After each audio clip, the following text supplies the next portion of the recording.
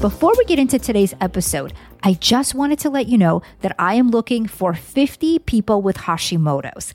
If you have been diagnosed in the last 10 years and you feel lost or confused about exactly what to do, then I want to invite you to join me for a free training call on Thursday, May 16th at 8:30 p.m. Eastern, where I will show you how to support your thyroid for your thyroid type and your specific Hashimoto's triggers. You will also find out how to lower your thyroid antibodies and how to get to the bottom of all of your thyroid symptoms, the weight gain, the fatigue, the brain fog, the inflammation, the hair loss. Please go to inatopoler.com/Zoom call to register, and I will send you all of the call details. I only have room for 50 people, so please be sure that you register at inatopoler.com/Zoom call and get your spot right now.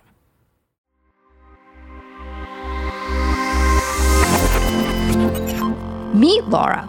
She has Hashimoto's and thyroid issues. She weighs more than she would like, and she feels like she's aging extra fast. Her mom and grandma also had Hashimoto's, and so she felt resigned to being on thyroid medicine forever and just seeing more and more decline like her mom and her grandmother, who were actually told that their thyroids were completely dead, quote unquote, and that there's nothing that they can do. She felt her skin was dry. She was aging faster than her friends, no matter what cream she was using or trying. She followed a few popular biohacking experts and started to look at methylation. And after doing a genetic test, she saw that she had the MTHFR gene variant, among many others. After doing some quick research online, Laura decided to start taking high-dose methylated B vitamins, as they're often touted for MTHFR. However, when she did that, she didn't actually notice any difference in how she felt. She started adding more and more vitamins to her vitamin regimen. But even with all of that, she still didn't feel any better or see any difference in her skin. And so that just made her even more frustrated. When I met Laura, I saw that while she was taking supplements, those supplements may not be right for her. And she was also missing many of the other areas that affect all of the things that she was dealing with. And so we needed to start there to solve her health mystery. Every year, thousands of people are told there's no explanation for their health concerns and no way to fix them. They feel frustrated, undermined, and lost. I know because that was me before I figured out the actual causes and reclaimed my health. Now, I help others do the same. I'm Ina Topoler, and this is Health Mystery Solved.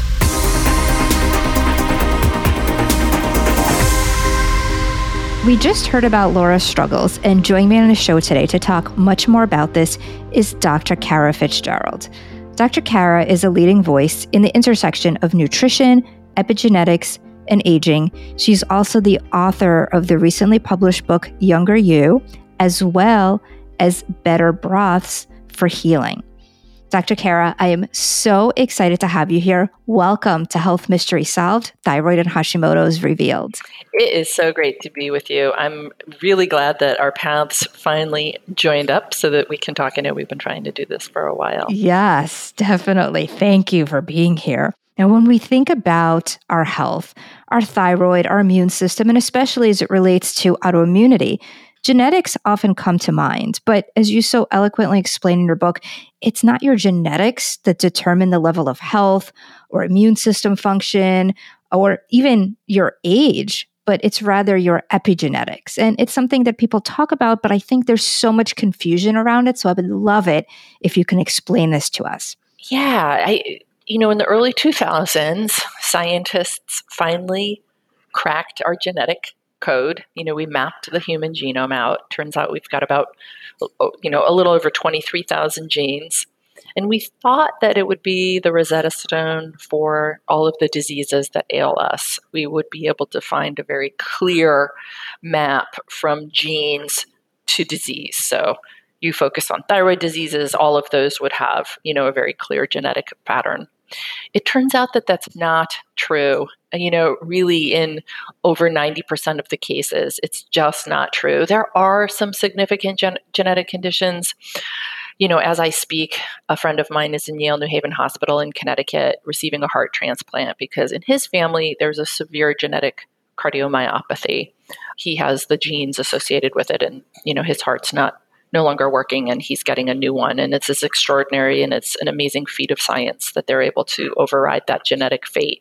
But for most of us, for most of the time, we're driving the car. It's not the genes that we've inherited, it's how they're being turned on and off. And this is the field of epigenetics. And it really has moved into prominence after realizing that our genes aren't our destiny. So after the Human Genome Project was completed, there was an about face looking at epigenetics, looking at the factors that influence genes being on and off as the answer to the causes of chronic disease. So from what we eat, from the toxins we're exposed to, from our stress experience, from our connection, our community, how well we exercise, so many different variables influence our pattern of gene expression. And really simply put, we want our best genes on, those genes associated with health and longevity and feeling good and being happy, et cetera. And those that are involved in pushing disease forward, we want those turned off. Yeah. And I think it's just so nice to know that that's what happens, because for so many people, including Laura, she felt like, well, my mom had Hashimoto's, my grandma had Hashimoto's. It's just the way it's going to be, and there's nothing I can do, and it's just going to go this certain way. But that's not true. And I think it's just a very empowering thing. So you mentioned that there are many things that can help us to turn genes on or off in terms of our lifestyle and nutrition. So let's talk about some of those. What would you say are some of the biggest things that we can do to help turn on the genes that help us with anti-aging and help us with detox and help us with preventing and disease versus turning them on? We're starting to crack that nut. This is a new field. My area of research has been, it started in looking at biological aging. So the rate at which we're aging is measured by these DNA methylation patterns, changes to gene expression. It can capture the rate at which we're aging. It's actually interesting that science is sort of taking that one step beyond and saying it's not just a marker of aging, but it seems like aging itself is actually happening in these gene expression changes. And aging, just to tie it back to thyroid disease and really any other chronic disease, aging is the big driver for these conditions. I know hypothyroidism, Graves, et cetera, can kick in relatively young, but the incidence increases really exponentially as we age. Different kinds of thyroid, even subclinical hypothyroidism kicks in. So the changes to the physical body in the aging journey seem to be starting in epigenetics and changes to epigenetic expression. And the best studied of these is DNA methylation. And then it really sort of influences everything, and just how well we're doing, our health span and our lifespan. So what doesn't influence it? and I want to just mention, and we can circle back to this later, to talk a little bit about the heritability patterns. We, in fact, inherit some of this gene expression information from our parents and our grandparents and even earlier generations, potentially. But even still, even though we inherit it, we still sit in the driver's seat and have some say over this. Now, actually, let me just, before I jump into the things that influence, I want to say that our study, which was the first of its kind, looking at biological aging as measured by DNA methylation, was a multimodal study. So we looked at diet and lifestyle interventions. So I can definitely talk to you about what we did, and then I can talk to you about some of the other literature out there. In our study, we measured specifically, bioage, and we showed that we were able to slow it down in our participants by over 3 years as compared to the control group that didn't have an intervention. That's amazing. Yeah, it even blew our minds, like the impact of our intervention. And again, I'll just draw the line back to the chronic diseases of aging start, with biological age. That's the biggest risk factor. And so if we can move it back even a little, we can extend health span. We can reduce reliance on the medical establishment. There was a study published last year by David Sinclair out of Harvard and some of his colleagues out of, I believe, the University of London, looking at the economics of even a super modest tweak in health span. So they looked at, improving health span by a year, or slowing biological age down by a year, and they put a number on a cost savings on it of 38 trillion. And then if we could do it by 10 years, that was an order of magnitude greater in savings, 380 trillion US dollars. And then just the savings to humanity, to caregivers, to, just completely draining our personal bank accounts and, our kids' inheritance, and just draining our souls, those of us who are caregivers. I mean, if we can just tweak it a little bit, we stand to gain in just untold ways. And thyroid fits in there, just to kind of swing it back over to your patient case. So what we looked at specifically was a diet program, a dietary intervention that's just super, super, super, super specifically designed to sweet talk gene expression. It's dense in greens, and all of these foods, every aspect of the design will be familiar to you and your listeners. It's super rich in veggies, lots of greens, lots of cruciferous. And yes, for those struggling with thyroid disease, obviously you want to cook them, and you may need to lean heavier in certain vegetable categories that that you're less concerned about influencing thyroid health, the ones that are less goitrogenic. So vegetable dense, low glycemic, fruit dense, especially dark berries. We all know those polyphenols are incredibly, incredibly important. There's animal protein, in particular, eggs are very smart gene whispering foods. Liver, if people are open to eating it, is basically a multivitamin mineral in a food matrix. It's incredibly impactful and healthful for us when we can get clean source liver. Plenty of people don't eat it, and they're doing just fine, though. So I don't want to say that it's a deal breaker if you're unwilling to try liver. Seeds, nuts, good oils like extra virgin olive oil, coconut oil, fatty fish, clean fatty fish, sufficient amounts of vitamin D. Mushrooms are gene whispering foods, so especially shiitake, anaki, maitake. That's very interesting, because a lot of people tend to stay away from mushrooms for various reasons, especially if they have candida or other gut issues. So that's really interesting to know that they could be really helpful. Oh, perfect. They're just such important. They're one of our dynamic dozen. I think mushrooms are incredibly impactful for DNA methylation. A whole host of herbs and spices are just dense with polyphenols. Rosemary, thyme, oregano, rich with something called rosmarinic acid, curcumin and turmeric, quercetin, in a variety, in everything from capers to onions, and resveratrol, et cetera. There's a lot of really cool polyphenols that regulate gene expression, and in particular DNA methylation. So the diet was really built brick by brick to house all of these nutrients that sweet talk DNA methylation. It's low glycemic. It's a little bit keto leaning. We could see that our participants were in a very mild ketosis. It has a modest intermittent fasting structure of just 12 hours on and 12 hours off. So we wanted it to be doable. We needed to have our participants be able to adhere to it for 8 weeks, and some of them chose to continue on it longer. So we wanted it to be doable. We wanted people to have some kind of a good exercise habit. So the minimum exercise prescription was 5 days on for 30 minutes minimum at a perceived exertion of 60 to 80% of your maximum. So maybe you're breathing a little bit heavier, maybe a smidge of sweating when you're getting up towards 80%, but nothing crazy. And you could do whatever you want. So no boot camp type of stuff necessarily. Yeah. And you know what? To be honest, as we move into our next stage of studies, I think, and what we're looking at the Younger You program individualized. There is a place for some of us to do more aggressive, high intensity interval training. I mean, the research is pretty cool. Resistance training is important, et cetera. But really, bottom line, the first step is moving our bodies and doing something we like and engaging in a healthy habit.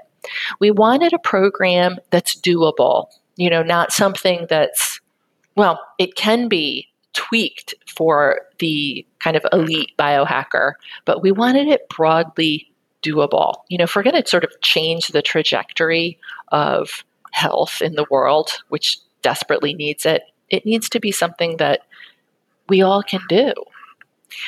So we had a modest exercise prescription. We wanted people to sleep well.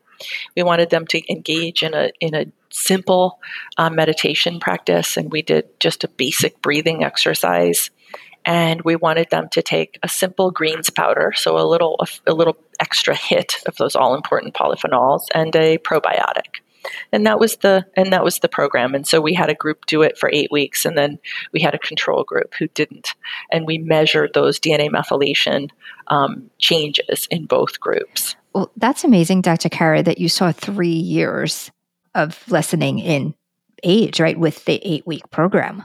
And like you said, it's so doable. We hear about, okay, we just have to eat cleaner, exercise more, sleep, do a little bit of, silence or meditation, right? And we're like, yeah. But this, it just seems like you said, it's doable. It's, I don't want to say simple because obviously there's cooking, there's things involved, but it's simple as compared to some of the other plans out there that are just so complicated, Yeah. We're a clinical practice. We see, we actually work with humans. Mm-hmm. We're not bench scientists working with animals, and we're not, and we're not setting the bar so high. Like, we're working with real live people who are going to either be able to do it or not.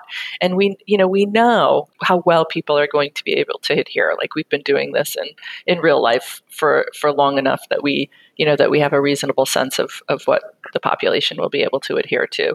8 weeks, was the max amount of time that I anticipated we could have decent adherence. And we also had our nutritionists meet with each participant weekly for the first month, and then as needed after that. And really, most of the participants chose to stay with a nutritionist throughout the program. They were just they were so helpful. And I think that that's key. You being a nutritionist, that little bit of connection was probably the difference between getting really high adherence scores and not.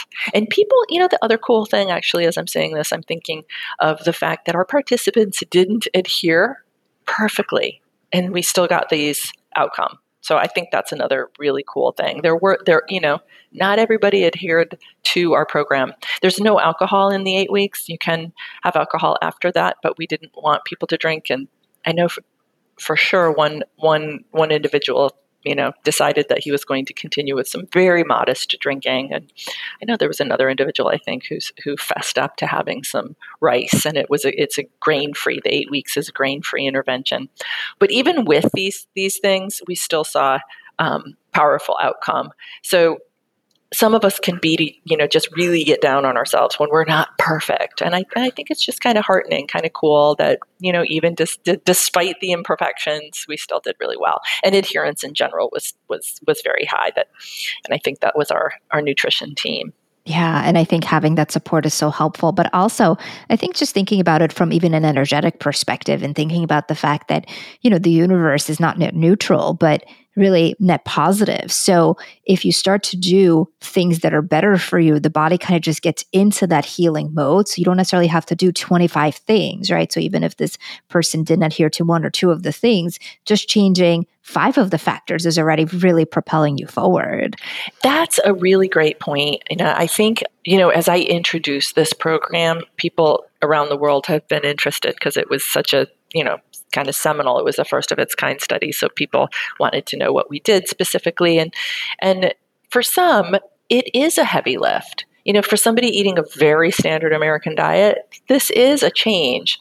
And one of the cool things, to your point, is in the back of the book, there's a 30-page nutrient appendix. These are all what we call epinutrients. They're nutrients known to favorably change gene expression.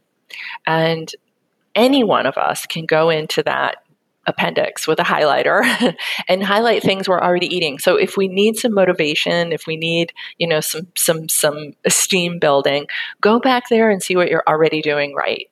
See what you're already doing right, and then look and see what you might consider adding. I mean, by the way, chocolate is in there, coffee is in there. For some of us, those are deal breakers if we can't have them. So both of those made their way into our appendix. They both have research on them as being, favorable with their polyphenol profiles.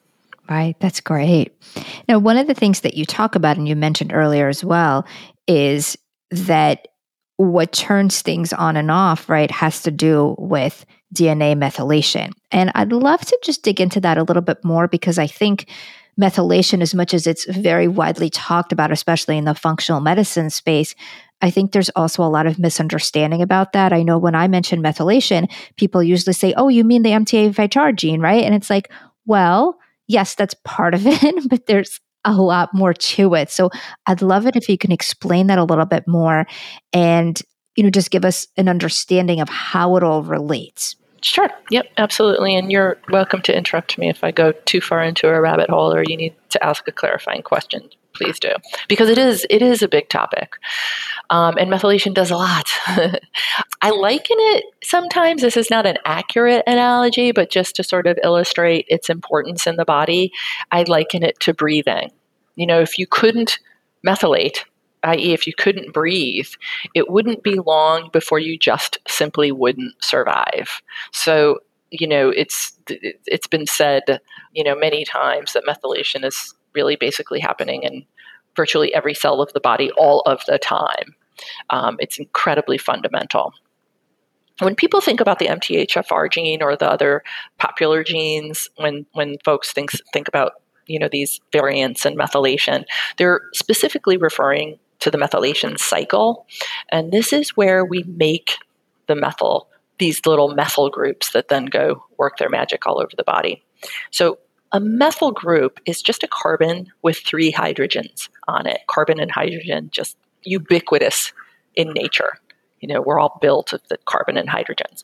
And when it's in the methyl structure, which is like the simplest structure, that methyl group can get placed on to different molecules in the body, and it can get taken off different molecules in the body. And there are hundreds of enzymes dedicated to putting a methyl group on or taking a methyl group off different structures in the body. And DNA methylation, my area of research, is just one of these hundreds where methylation is used. A methyl group, this carbon and 3 hydrogens, is used to either allow a gene to turn a gene off. So when there are a lot of these carbon and 3 hydrogens, think about it as in the scientific literature, it's denoted as a red lollipop. So if you can visualize a strand of DNA and it's a region of it's dotted with these red lollipops, that gene is inhibited from being turned on. Those red lollipops basically inhibit transcription from happening. It physically blocks transcription from happening. Conversely, those lollipops can be inhibited from being placed on the genes, or they can be actively removed from the genes. They can pull those red lollipops off, and in so doing, that particular gene can then be turned on. So lots of red lollipops, the gene is turned off. It's inhibited. Less or no red lollipops, the gene can be expressed. Most fundamentally, we want our best genes on and our worst genes off. It's really kind of that simple. It's very complex, but it's really kind of that binary. I will say, and then I'll circle back to the methylation cycle, but I will say that there are many other epigenetic processes happening. DNA methylation just happens to be one of the best researched, but there are about 100 other methylation marks epigenetic marks as they're referred to, sort of influencing what genes are on and off. But really, DNA methylation is one of the most important and best studied of all of them. So going back to MTHFR and the methylation cycle, that's where we make the red lollipops. It's like the red lollipop machine. as it were. and it's really, it takes a lot of nutrients. So this is where folate comes in. This is where B12 comes in. Choline, going back to, eggs or liver or mushrooms, this, choline or betaine that we find in beets. Beets are a methylation superfood. And a host of different B vitamins and minerals kind of help this methylation cycle to whir and produce these red lollipops. As these red lollipops are produced, they are used all over the body in a variety of different reactions. So we metabolize estrogens, we metabolize different toxins, we make dopamine, the all-important brain neurotransmitter, we make adrenaline and noradrenaline, we metabolize melatonin, we make different phospholipids that help with our lipid membrane structure, acetylcholine, which helps with neuromuscular transmissions and memory. So it's really kind of extraordinary to me how important this methylation molecule is. And just in pondering it as I have done my literature and in writing the book, I think it's because it's so ubiquitous in nature and it's relatively easy to make. It's, again, just a carbon and 3 hydrogens that our body just was built to depend on using it a lot all over the place. And so when someone is thinking about methylation, because obviously, as you mentioned, how you're methylating is going to be one of the big factors that's going to influence epigenetics, do you then recommend, in addition to all of the lifestyle and diet that you guys did, do you recommend that they get any specific tests for whether they may need more nutrients to help their methylation? Yeah, absolutely. So we didn't get additional tests in our research study. We limited our study to healthy individuals only, healthy middle-aged individuals. We were trying to isolate, looking at when aging is happening, and we didn't want it to be influenced by the presence of an illness, of a disease. So we just recruited healthy individuals because aging itself is associated with predictable and negative changes to DNA methylation. Aging is the biggest risk factor, as I said earlier, and there are these predictable changes. So we isolated our research to that. But in clinical practice, 100%, we're casting a wide net to see what's going on. Really? Most things influence methylation. I mean, how healthy your gut is. A good, robust microbiome basically makes a multivitamin, including active folates. Such a good point. Yeah, it makes B12, it makes biotin. A healthy microbiome, but it also makes compounds that are absorbed. So it acts on our polyphenols, it acts on our food, alters those compounds. Those compounds are absorbed and they are epigenetically active. So our polyphenols are transformed and activated and change our gene expression. Our microbiome, as you know, influences whether our immune system is balanced and tolerant or not. It has such far-reaching effects on everything, and epigenetics and DNA methylation is no exception. So we're looking there, and then to your point, we're looking at the methylation cycle. We can look at, how well the methylation cycle is happening. We can look at homocysteine. We can look at some of the intermediates in the cycle. We can actually measure it and see whether we can make red lollipops or not, basically. Are we making them? Are we making enough? Are we doing a good job? Do we need the nutrients associated? And then we look beyond that. So in a good functional medicine workup, and I'm sure you've talked about this before, we cast a wide net and really look in every metabolic nook and cranny, and part of our treatment is, of course, optimizing that. And so we start with a diet and lifestyle foundation. We layer the Younger You program into, and with there's benefit for everybody. DNA methylation is so fundamental and so important. We'll make sure we swing back and talk about thyroid disease specifically. So we want it to be dialed in for everyone, but then we want to really pull those individualized threads so that the human sitting in front of us is able to achieve optimal wellness. Right. Gotcha. So then with some of the testing, as you said, you're looking at the gut, make sure the microbiome is balanced, liver, I'm assuming, just to make sure that we're draining properly and our detox pathways are working. What about looking at actual genetics, do you find that that's helpful? Or do you find that if you look at homocysteine and if you look at some of the other intermediaries in the methylation cycle, you can support that and don't necessarily need to know if someone has, MTR, MTHFR, or any of the other methylation cycle genes? Yeah, super good question. Yeah, I would say in general, I don't lean too heavily on genetics these days, unless I hit a wall. I mean, I think MTHFR can be helpful to know. I think ApoB status, and the associated risk with increased inflammation and, dementia and so forth. I think that can be really helpful to know. I think there's a handful of genes I think looking at can be helpful, but I think these broad sweeps, such as a 23andMe, can be useful, but they don't need to be a first line inquiry. They really don't, because they can change. We can lean heavily on them. It's not necessarily the most fruitful direction to go in. So there's a time and a place for them, but it's not a starting query for me. I agree with you so much. I feel exactly the same way. And I think so many people rely on that, but then that kind of goes back to, oh, it's my genetics, right? And then it's like, oh, I have this. And, what you don't even know if they're expressing, right? So, yeah. That's exactly right. Yes.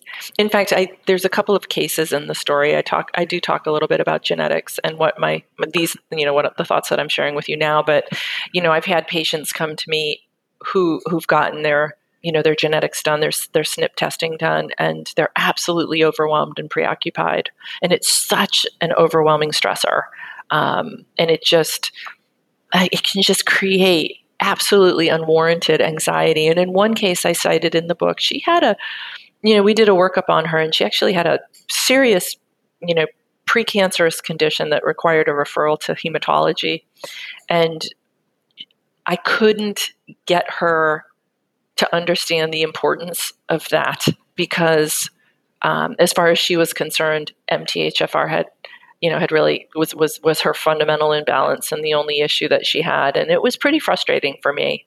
This was, she had a precancerous condition that needed to be addressed and needed to be followed. And, it was outside of my scope. And so I wanted to refer her, and I had a really hard time getting her, getting her to actually hear me because of her preoccupation with MTHFR. So I think some of us have done a disservice, on how we've elevated the importance of these single nucleotide polymorphisms, and there just hasn't been the supportive evidence or the clinical, experience to warrant it.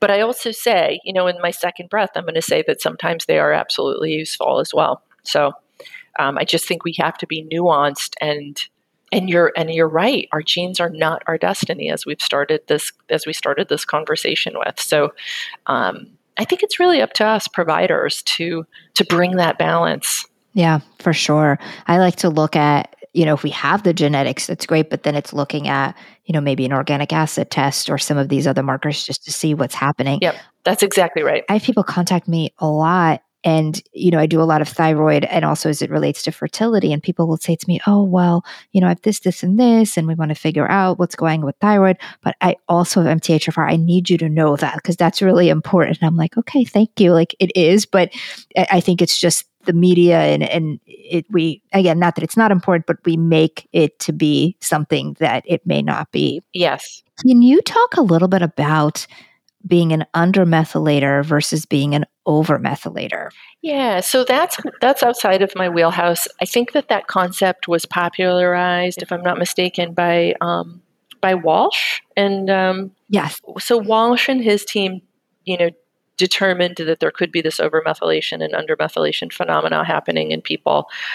However, I think where some confusion happens is that hypermethylation, so lots of red lollipops on a gene, will inhibit that gene, and conversely, hypomethylation, which is less red lollipops or no red lollipops on a gene, will allow that gene to be turned on. So I think the Walsh idea, which is fairly permeated through functional medicine in this over and under methylation picture, has gotten confused with epigenetics and DNA methylation and hyper and hypomethylation as being the phenomena that regulates gene expression. And they're just two entirely different entities. We want some genes hypermethylated and inhibited. So, for example, as we age, as I started this conversation out with, our risk for the chronic diseases ensues. And we can see these patterns happening. We can see these negative changes happening with DNA methylation. The best example is cancer. So we have many, many, many different what we call tumor suppressor genes. These are genes whose job is to protect us from getting cancer, tumor suppressor genes. We want these genes on and functioning. We want to have, cancer nipped in the bud and eliminated as soon as it starts. So we want high functioning tumor suppressor genes. As we age, we start to hypermethylate and turn those genes off. Tumor suppressor genes are inhibited. And as they're inhibited, our risk for cancer increases exponentially. Again, aging is the biggest risk factor for cancer. And then there's this other category of genes. They're called oncogenes. And as the name implies, they're associated with cancer. When we're young, these cancer-promoting genes are hypermethylated and inhibited. We want those genes hypermethylated and inhibited. We don't want those genes on. But as we age, we literally start to turn these oncogenes on, removing the red lollipops, removing the methyl groups. So it's referred to in the literature, the scientific literature, as aberrant DNA methylation patterns or abnormal DNA methylation patterns. Some genes get turned on that we want off. Some genes are turned off that we actually want on. And this is hyper and hypomethylation. These terms they can be referred to as, but it's different than the whole wash idea of over and under methylation.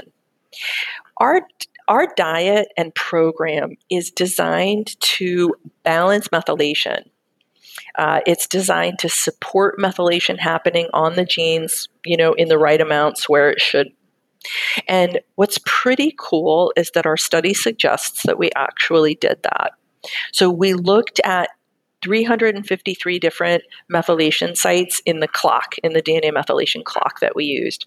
And we could see that we didn't net increase methylation, so we didn't make more methylation happening on the epigenome, but we actually moved those red lollipops around. We changed where it was happening to a more youthful pattern, which I think is so, so cool. We want to give our bodies the information it needs and trust its wisdom to take the tools that we provide in the form of food and lifestyle inputs and trust that it will then sort of direct the traffic, direct where those red lollipops will go to the more favorable spots. And that's really what we tried to do. Good holistic inputs and then letting the body work its magic and direct where those things happened. And it looks like, given our study outcomes, it looks like we were successful. Definitely more research is needed, but it looks like we were successful. And each thing has its own science on it, and I cover it in my book. Exercise acts like, an epinutrient extraordinaire. Exercise turns on those all-important tumor suppressor genes.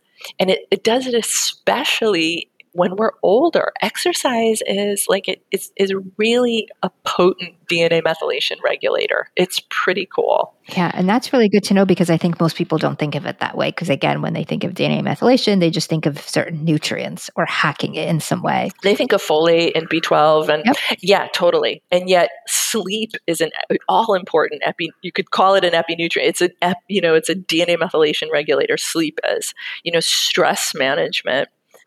Avoiding toxins, like all of these things that we know are a part of a good life, it turns out that they all have these really pretty intimate and potent regulatory roles on DNA methylation.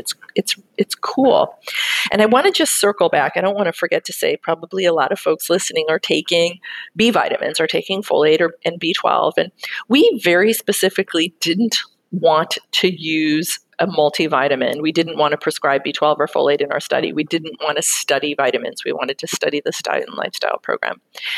Because just pushing methylation forward, so providing folate and B12, is basically pushing the methylation cycle to make those red lollipops. That's what it's doing. because there's more to the physiology, more to the game than just making lots of red lollipops and hoping for the best. Right. Because it's a matter of where they go, right? Exactly. That's exactly right. And that's this whole category of epinutrients that we sort of colloquially termed in the book methylation adaptogens.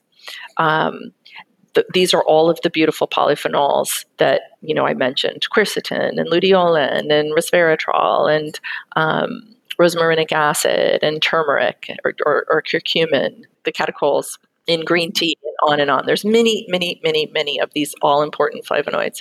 And they seem to regulate where those red lollipops are going. It's pretty cool. So you want to consume this information in concert. Plus with the lifestyle variables also helping to direct traffic like exercise and so forth. And that sort of complex soup of information, as it were, helps to guide. So if I'm prescribing B vitamins to my patients, which I certainly will, we know a well-prescribed folate or B12 can be a game changer for some of our patients. I now think about prescribing with these polyphenols that I'm mentioning. So I want, yes, some folks are going to need a vitamin, but I also want to support them with the sort of the traffic direction of the polyphenols. And I may not go quite as high in my dosing as I used to, and I may not go for quite as long. There are exceptions to the rule, though. So I want to say there's always an exception to the rule. No, that makes a lot of sense. I think just the neatest thing about your study and everything that you saw is that it's not necessarily about making more lollipops. It's about where they go and how much these diet changes, which weren't even really that huge, right? For some people, they're bigger than others, but it was very doable. And some of these diet and lifestyle changes, how much they played a role. It's, we always say that the body has this ability to heal. And I know it sounds like a cliche because everyone just says, yeah. But really, that's exactly what you found, right? That with the right tools, it was not even that many tools, and you don't have to biohack and do, 25 different vitamins and minerals and enzymes and all of that. It was just these changes in food. They're just so powerful. And that's what allowed the body to heal in a way, right? By rebalancing these lollipops and creating what turns on and off the genes. So that's amazing. Yeah. So let's circle back to thyroid and to your patient that that we talked about in the beginning. Going back to that term that I introduced a little while ago, aberrant DNA methylation or imbalanced DNA methylation, that is in fact happening not only in autoimmune thyroid disease, subclinical thyroid, any autoimmune condition has this imbalance of methylation happening, allowing inflammation to be turned on. There's even some suggestion in the literature that the genes involved in regulating how we use iodine can be methylated or not, and inhibited, or excessively activated. Our immune response, the HLA proteins that perhaps you've talked about before, the ones that can determine tolerance or intolerance, can have these imbalanced methylation patterns on them, and so doing, they can drive forward autoimmunity. So even though it looks like there's this heritability component that may be coming from these imbalanced methylation patterns handed down, and these patterns are good habits over time, have the best potential for really changing these imbalanced or aberrant DNA methylation patterns. For all our patients in the clinic with autoimmunity, and of course the vast majority of those have thyroid autoimmunity, we use the fundamental principles of Younger You as a starting point, and then we layer on the individual needs of the patient based on our history and our further laboratory analysis. But the fundamental pillars of supporting healthy epigenetic expression are absolutely essential, we think, in the treatment of thyroid autoimmunity or really any autoimmune condition. Yeah, no, I agree with you 100%. Dr. Kara, this is so informative, and it's just amazing what you've seen in your research and the results that you got. And I think that it's going to be so helpful to so many people. So for everyone listening, Younger You. You have to check it out. Dr. Kara's all the protocols in there. And also, Dr. Kara, how can people connect with you? Where can they find you if they want to contact you? Easy. You can just find us at younger-you-program.com, younger-you-program.com. There's a free biological age test I would encourage everybody to grab. You can also, if you want to test your true biological age, if you want to actually, get the blood test done, you can access that, and a nutrition consult. So if you'd like to do that, you'll find that at Younger You Program. If you're interested in our clinic practice, then that's over at drkarafitzgerald.com, and you can learn all about us over there. That's wonderful. We'll put all of that in the show notes as well. Dr. Kara, thank you so much for being here and for all the work that you do. And I look forward to staying connected with you. Yeah, very nice to meet you. Thank you for having me. As you just heard, DNA methylation is a huge factor that influences epigenetics, which in turn affects everything about our health and our immune system. For Laura, we really worked on her diet as a start because she was so heavily reliant on vitamins, which of course is great. I love vitamins, but too much doesn't always work. And so she was trying to over supplement herself out of eating well. But we really, really have to start with diet. And that's where we started with Laura. We did a phasic approach where first we removed lectins from her diet to really make sure that we bring down the inflammation. And then after 2 weeks of that, we went to a grain-free diet.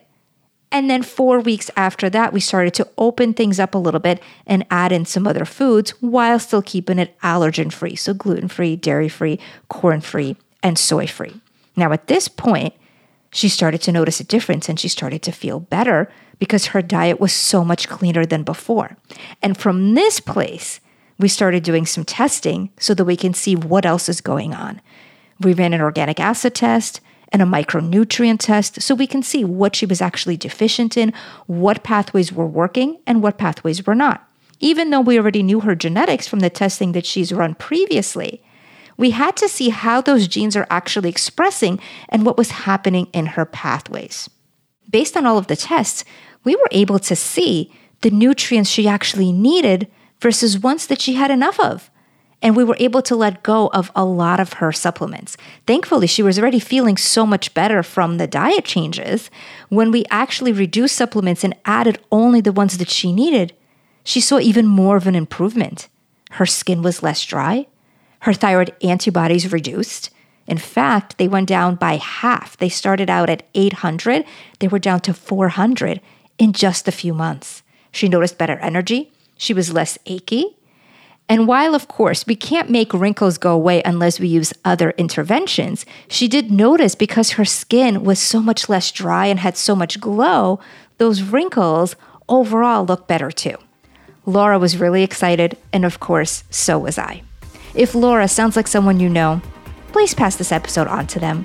And please make sure you subscribe to the show so that you never miss an episode. And when it comes to your health issues, please, please, please do not give up. The answers are out there, and there is hope. I'm Ina Toppler. Thank you so much for listening, and I will see you next time on Health Mysteries Solved, Thyroid and Hashimoto's Revealed. All information, content, and material on this podcast is for informational purposes only and is not intended to serve as a substitute for the consultation, diagnosis, and/or medical treatment of a qualified physician or healthcare provider.